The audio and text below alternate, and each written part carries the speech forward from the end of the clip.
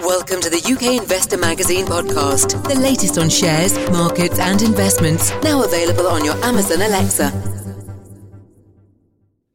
Hello and welcome to the UK Investor Magazine podcast, now also available on the UK Investor Magazine mobile app. For today's podcast, we're going to be looking at a number of UK equities after we dissect the key market themes out there at the moment. And to do that, we have with us once more Alan Green. Alan, thank you very much for being on the podcast today. Morning again, John. Good to be back.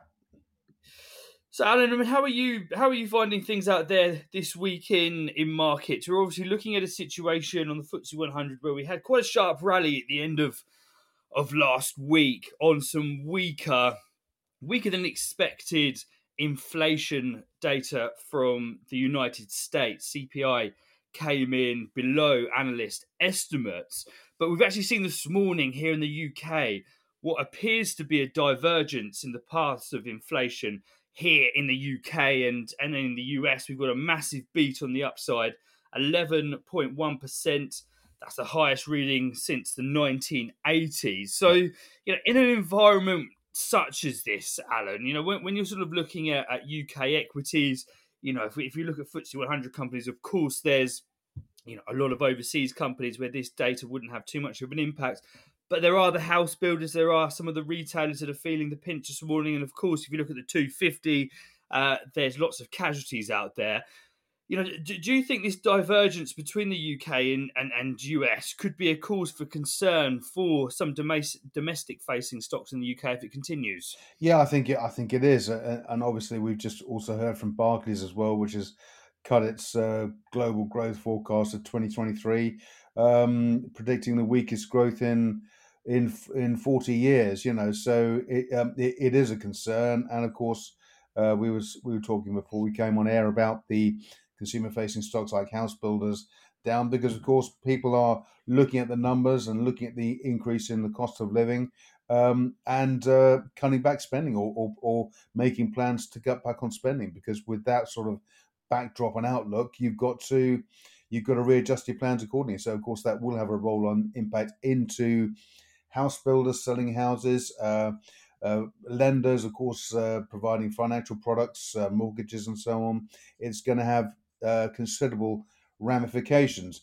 Then we still have the known unknowns of the energy costs ongoing. Are those going to spike again? Obviously, the Russia-Ukraine conflict has ratcheted up a notch overnight with the missiles landing in Poland. Although Biden, I noticed, distancing himself from it and saying that those were fired by Ukraine. I believe they were sort of taking out the incoming missiles from Russia. So it was a tragic accident, but we, of course, that's yet to roll out. And we so we have this cocktail of uncertainty, a wall of worry to climb, if you like. So, and ironically, as we speak at the moment, the FTSE 100 is, of course, continuing to do that. But bearing in mind, of course, the FTSE is largely exposed to global dollar earners. And, of course, the dollar is still holding up fairly well. So, I mean, the dollar situation is quite interesting because that strength in the dollar, if we do start to see further economic turmoil and geopolitical risk, you could see strength in the dollar, which sees weakness in the pound, of course, and supports the FTSE going forward. So, we discussed previously, Alan, that there could be a situation early next year where the FTSE 100 is breaking or very near all-time highs, whilst the UK is actually in a recession. There's a number of factors at play. Yeah. Obviously, looking at what's happening in China, if we see a reopening in China there. So, would it be a case that, you have to really get your stock picker's hat on in that case? And, what sort of sectors do you think would be the ones to have a look at?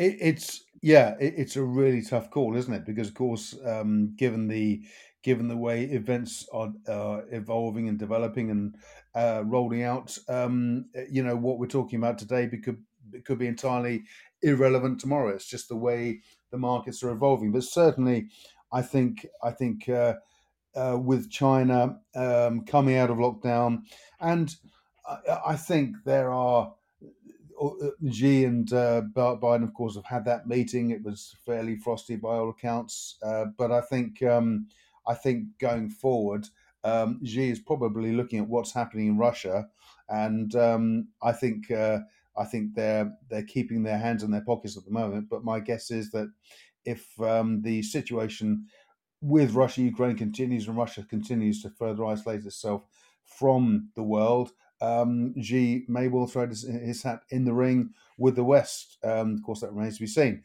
But of course, China is a huge consumer of raw materials, so that does paint a fairly bullish backdrop, I think, for the large global mining entities such as Billiton and Vale and Rio, of course.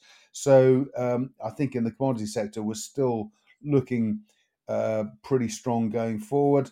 Then of course you've got tech companies as well. Vodafone's a global earner, so Vodafone's going to offer some decent opportunity going forward. And then of course technology. Whilst technology stocks have been hit in times of conflict such as this, technology evolves, and there's no better place to look for that than within universities where where work and projects are being spun out into the commercial sector. So there's a lot to play for.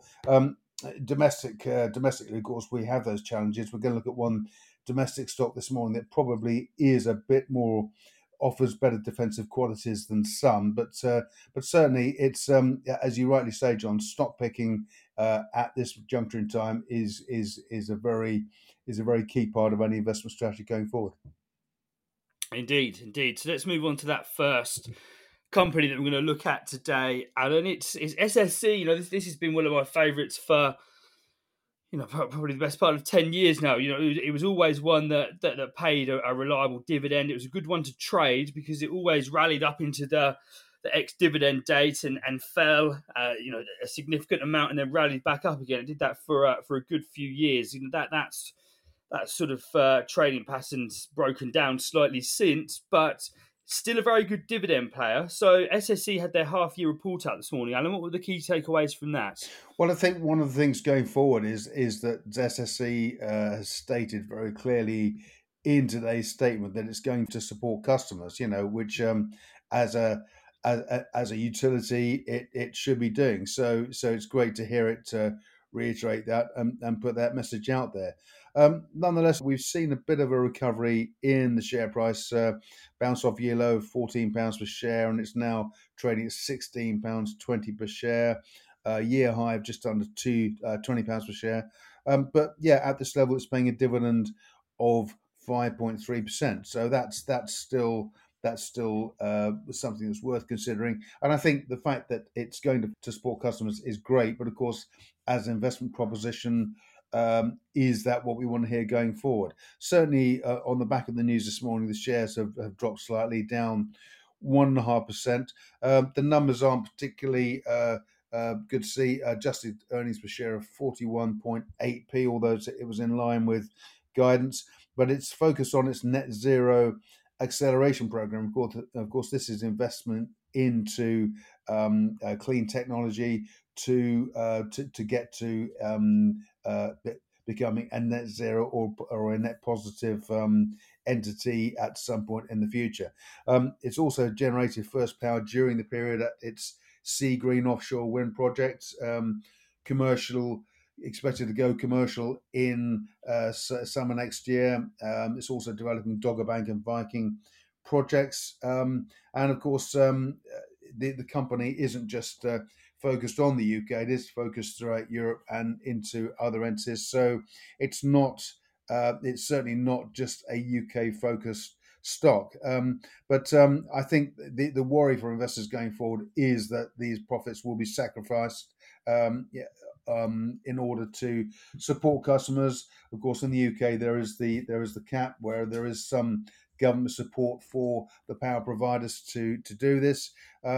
But I think, I mean, certainly if I'm looking at this stock now, it's a hold going forward. I'm not sure I'd be adding at this level, but certainly SSE has a track record of delivering solid results to customers. It's going through this evolution into a clean energy net zero company, these chief exec today Alistair Davis said today, they're investing 12.5 billion in the next 5 years. That will take the total to probably over 25, well over 25 billion in this decade in the UK and Ireland. So a big supporter of clean technology, and it's going to become wholly reliant on that future. And of course, the good news is that when you get entities like SSE making those commitments, it does eventually mean that we will be weaned off our reliance for gas from Russia. So that's got to be a good thing, and I think other companies will be working towards that net result too. So clearly going forward, the less reliant we are on Russia for that, the better it's going to be for all concerned. Indeed. Of course, there's the upcoming risk of the windfall tax coming in. It looks like it's going to be around sort of 40% or so, but it's a very delicate balancing act with companies such as SSE because they're the ones to invest in a greener future for our energy mix. But at the same time, the government needs to raise some funds from somewhere, and they're seeing extraordinary profits on their energy generation due to the rising prices. So it's becoming a target. But that's going to be interesting to see how that plays out early next year in SSE's next update. So moving on now, Alan, we're going to be touching on a company here that you're mentioning about technology.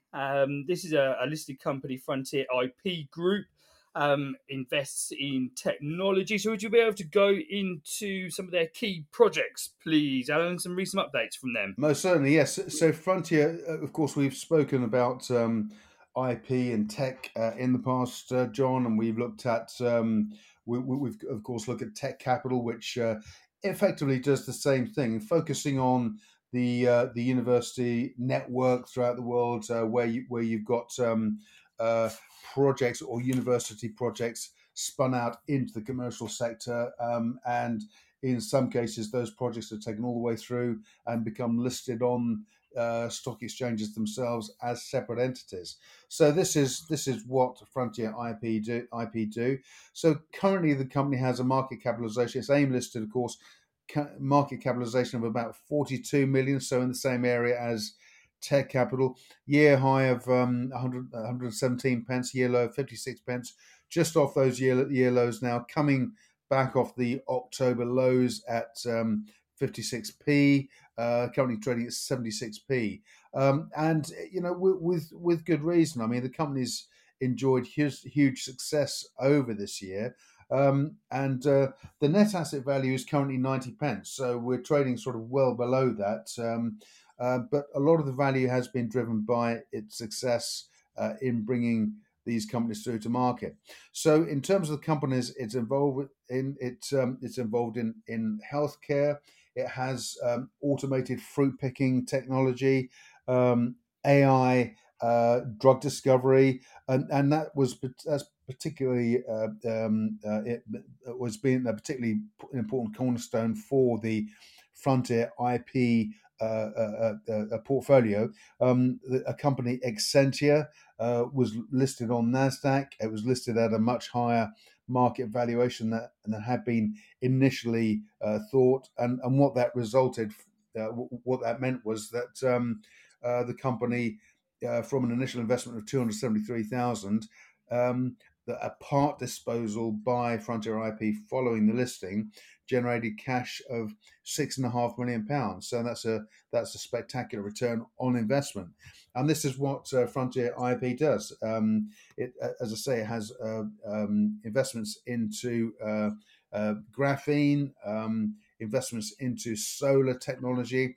In fact, one of its companies, Pulsive, recently announced that it raised £1.5 million in that fundraise. So, of course, certainly for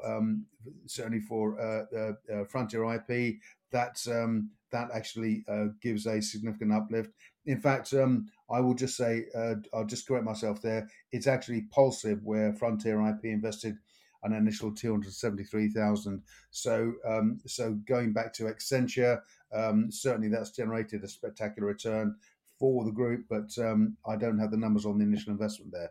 So across the range of IP, if you go to the Frontier IP group and look at the portfolio, there's a company called Fieldwork Robotics, Elute Intelligence software tools to analyze data and documentary and documents, antibiotics, as say, AI in logistics and supply chains, and a raft of other companies, all spun out of university. So it's got Frontier IP has a pipeline of companies coming to market, attaining value, or maybe becoming involved or in a trade sale at some point down the road. But it's a very, it's in a sense, it's a fund that invests into university spin-outs, and of course, as we know with Tech Capital, for instance, they have a huge network throughout the world. Frontier IP is a very similar company, and I think it offers good resilience. Certainly, if you're invested into early stage companies that are spun out of universities, I think there is some data somewhere which indicates that the percentage success rate from those companies is generally higher than those not being spun out of university IP. So there's some pretty solid data supporting the group there. So in the company also recently announced final results for the year. Net assets, as I say, just around 90p at present, so trading under that. Earnings per share up 6% to 18.6p, up from 17.5p the previous year. And the group increased pre-tax profits by 6% to 10,879,000. So that's a pretty good return over the year. And the company continues to expand and invest in new tech going forward. So well worth a look. And I think every investor should have a company like this within their portfolio for exposure to new IP, new technology going forward. Yes, I mean, certainly looking through the portfolio here, there's a big range of technology that they're investing in. So, if you're interested in innovative new solutions for solving problems, there is a broad range of companies here which are looking at various different things as you've outlined there, Alan. If anything, it's just quite interesting to see some of the solutions that they're looking at. Obviously, sort of there's wastewater treatment, and the implications for that as well. So, definitely worth having a look at their website. If anything, just for further insights into technological advances that we're seeing at the moment. So, Alan, now moving on to the final stock that we're going to discuss today. The company here, looking at the chart, it's had a tremendous 6 weeks. Going back to the beginning of October, we're looking at a share price around that 4.5p level. Today, it's trading at 9.5p. It's Poolbeg Pharma. What's been the driver behind this?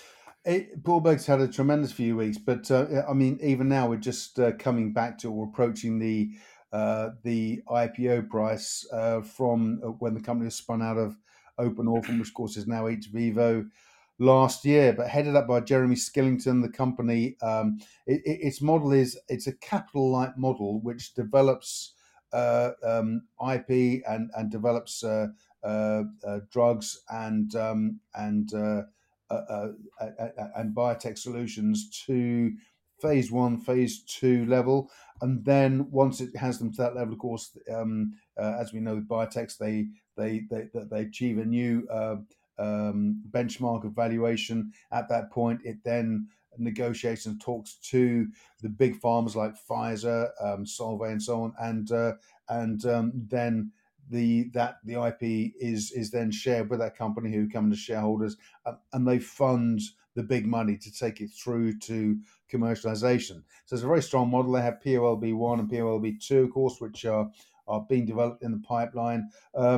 Also, some great collaborations with Anna Biotechnologies using, we mentioned with Frontier IP just now, using AI in drug discovery, and certainly a step forward was taken in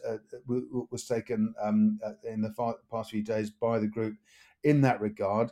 But I think the big step forward was announced yesterday. The company announced that Encovac, which is a consortium led by Poolbeg, was awarded a 2.3 million euro grant to progress its oral vaccine program under the Irish government's Disruptive Technologies Innovation Fund. So the collaboration is with Anna Biotechnologies, Trinity College Dublin, and the University College Dublin. It's a big step forward. It's real validation of the model that Poolbeg is developing, and I think we're also awaiting a lot of data from POLB1 and POLB2 clinical trials in the next few weeks, and I think we're going to be seeing some big steps taken by Poolbeg as we go into the new year. Also, very important to note that Chief Exec Jeremy Skellington has been involved with the company from the start, and he is very much he's very much got a track record in this area. Company he developed and bought through was sold to Roche Pharmaceuticals for some $400 million a few years back prior to joining Poolbeg Pharma. So the company's at a very exciting juncture in its evolution. Lots of clinical data due in the next few weeks and also in the new year as well. So lots of news flow ahead. And I think we're seeing the rise in the share price off the back of that. And I'm sure, Poolbeg's going to have a very strong and successful 2023. I mean, sort of looking back, I mean, the IPO price for Poolbeg Pharma was actually 10p last year. I mean, what do you think the market's looking for here, Alan, in terms of a catalyst to get it above that level? Because it spent most of its time as a listed company beneath that level. Do you think there's some anticipation about further results, or is it the commercialization of what they're looking at? People are waiting for.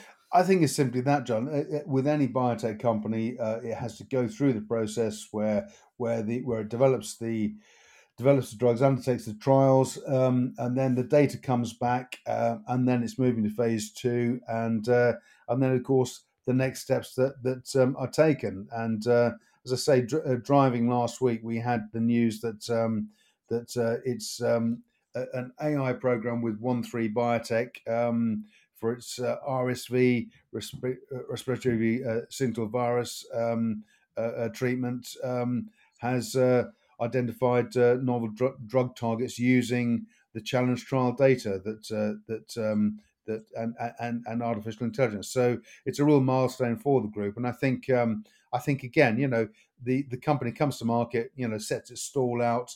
We understand what it does, but of course it has to then go through the process of bringing those drugs through and reporting those results to the market. And we're now seeing some very strong results. The model that the company set its stall out by originally is working and is developing nicely. So I think we should, once we get the next set of data, we're going to see, I think, some significant moves higher. The company's still valued at just 49 million sterling, and for a biotech company engaged, when you're looking at these drugs in development, some of them are worth billions at phase 2 and phase 3 clinical trial levels. So you've got a really important some really important drugs being developed by Poolbeg. So I do expect to see the valuation gap redressed in the not too distant future. Fantastic. Surely an interesting one to keep an eye on. So just as a wrap up there of the stocks we discussed today, SSE first up has a ticker, of course, of SSE. It was then Frontier IP Group, which had a ticker of FIPP, and just then was Poolbeg Pharma with a ticker of POLB. Alan, thank you very much for being on the podcast today. Thanks very much, John. So just a note before we finish the podcast today, we've got the next instalment of our virtual conferences coming up in early December on the 7th. There's a couple of companies there, both in differing sectors. So do check out the events section on the UK Investor Magazine website, where you'll be able to find a link to get yourself signed up for that. And we hope to see you there. Thank you very much for listening. We hope you enjoyed listening to the UK Investor Magazine podcast. Please do share the podcast, and we really value any reviews and comments you leave us in your chosen podcast player.